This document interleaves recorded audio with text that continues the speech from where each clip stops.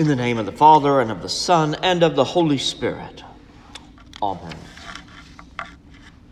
In 1850, Ludwig Fehrenbach, a German philosopher and anthropologist, wrote an essay that has a quote in it that we use from time to time. The essay, Natural Science and the Revolution, had a few aims, but one of which was to attempt to prove that man is only a material being, and that the world of the spiritual, as he calls it, was a mere fabrication. We have sometimes taken this quote for other purposes, and even though Feuerbach was attempting to use it as a foil against Christianity and other religions, he has unwittingly proved part of the Christian claim. The quote, and by the way, it's much better in German because there's a little bit of a pun in it, is this: Der Mensch ist, was isst. Man is what he eats. I am the bread of life. Whoever comes to me will never be hungry, and whoever believes in me will never be thirsty. Jesus, in today's gospel, is continuing his discourse and conversation with the crowd, who are now puzzled all the more about this feeding that Jesus is talking about. If you recall from last week's gospel, Jesus had fed a crowd of about 5,000 people, gathered up 12 baskets of leftovers, and departed from the crowd. They have followed him and basically want more bread, demanding a sign from Jesus that he is greater than Moses, who fed, as they surmise, their ancestors in the desert. Jesus explains that it was God the Father who fed the children of Israel and not Moses. Also, Jesus explains that bread, or that manna, was to satisfy their appetites, but was not the life-giving bread. And in that explanation, Jesus uses a phrase that is almost lost on our ears. I am. While it's not an exact metaphor, I want you to think about an idiom that we sometimes use in English.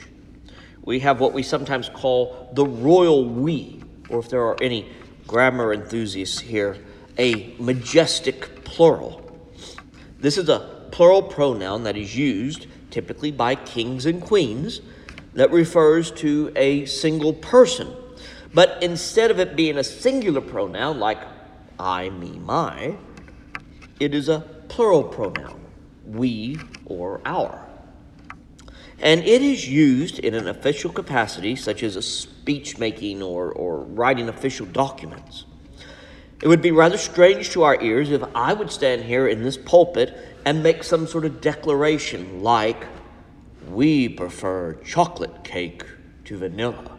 And you probably, yes, I can see someone doing that. You would probably scratch your heads and look at me with a scant eye.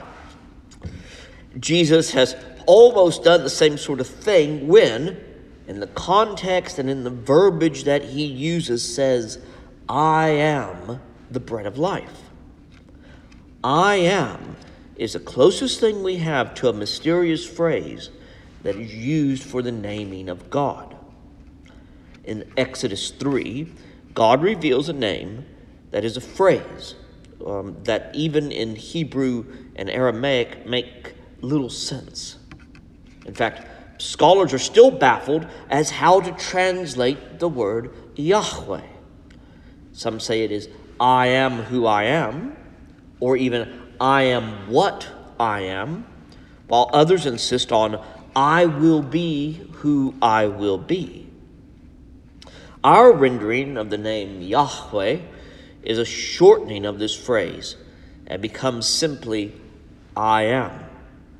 Just a note, many times when you see the word Lord in all capital letters in your Bible or even in our prayer book, it is a translation in English of the rendering of the word Yahweh.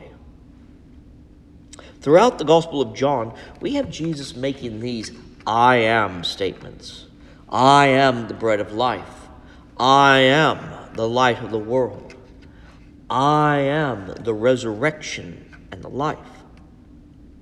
And there's many, many more.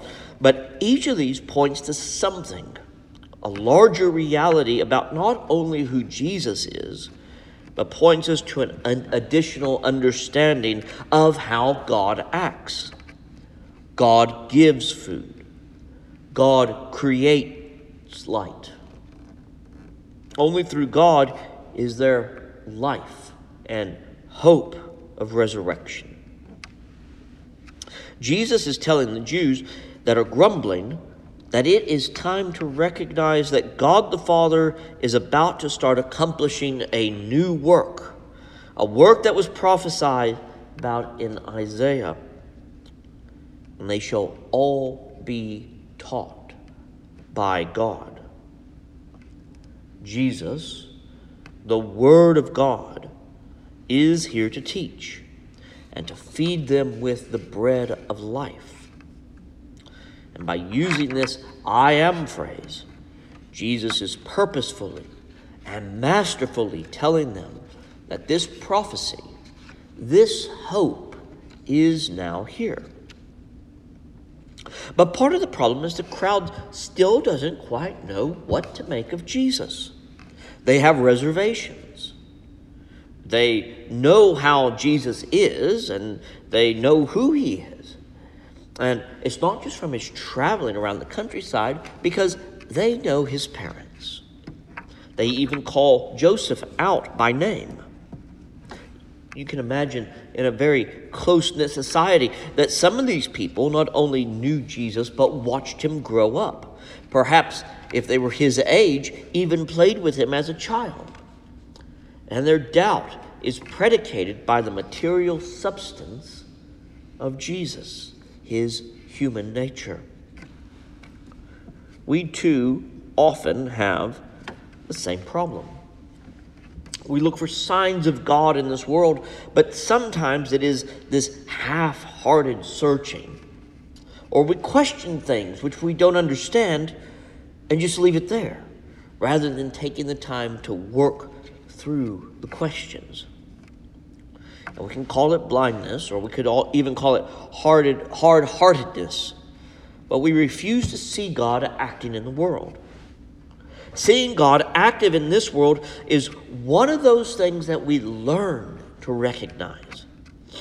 For example, we can all look upon the violence and the unrest around the world, or at the natural disasters that happen, or even something that hits rather close to home and say, well, where is God in this? And we can completely miss God working through people, working through the healing of brokenness, working through the simple giving out of food, or the person supporting another one with a hug.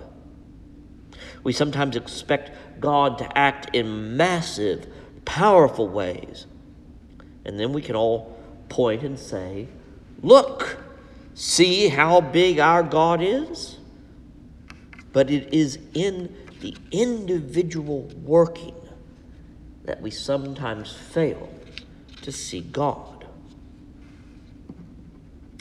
And the crowd, because of their knowledge of Jesus, or their expectation for a different Messiah, fail to understand that Jesus is the bread of life. They completely miss that God has come to teach them, to feed them the words of life, to be among them. Rather, they still seek and yearn for that which is past, the old bread, the manna of the desert. St. Paul alludes to this in 1 Corinthians when he says, clean out the old yeast so that you may be a new batch, as you really are unleavened. For our paschal lamb, Christ, has been sacrificed. Therefore, let us celebrate the festival not with the old yeast of malice and evil, but with the unleavened bread of sincerity and truth. this crowd, these Jews, can't see past their own history, their own story. And from generations ago, they don't look forward. They only look to the now. And it would be like us yearning for something our grandparents had as a necessity to survive on, but which we no longer need. Instead, Jesus has brought them this new bread, and this new bread is his flesh, his very own self, and his sacrificial death. This bread is the true bread. This bread is the life-giving bread which everyone seeks. One of the ways that we learn to see God active in this world is by learning to recognize Jesus here. We learn to recognize Jesus in our sacraments. We learn to recognize Jesus in this fellowship. And we learn to recognize Jesus active in us through the Holy Spirit, transforming us into who he wishes us to be. Seek out the bread of life. Seek out Jesus in this world. Hear the words of Jesus and the life that they give. Be ready to recognize him in his workings. If we really are what we eat, then come and feed on Christ. Feed on his word. And feed on him in the Eucharistic feast. Let this bread of life fill you so you hunger after nothing else in this world. For Jesus is living bread that came down from heaven, and he who eats this bread will live forever.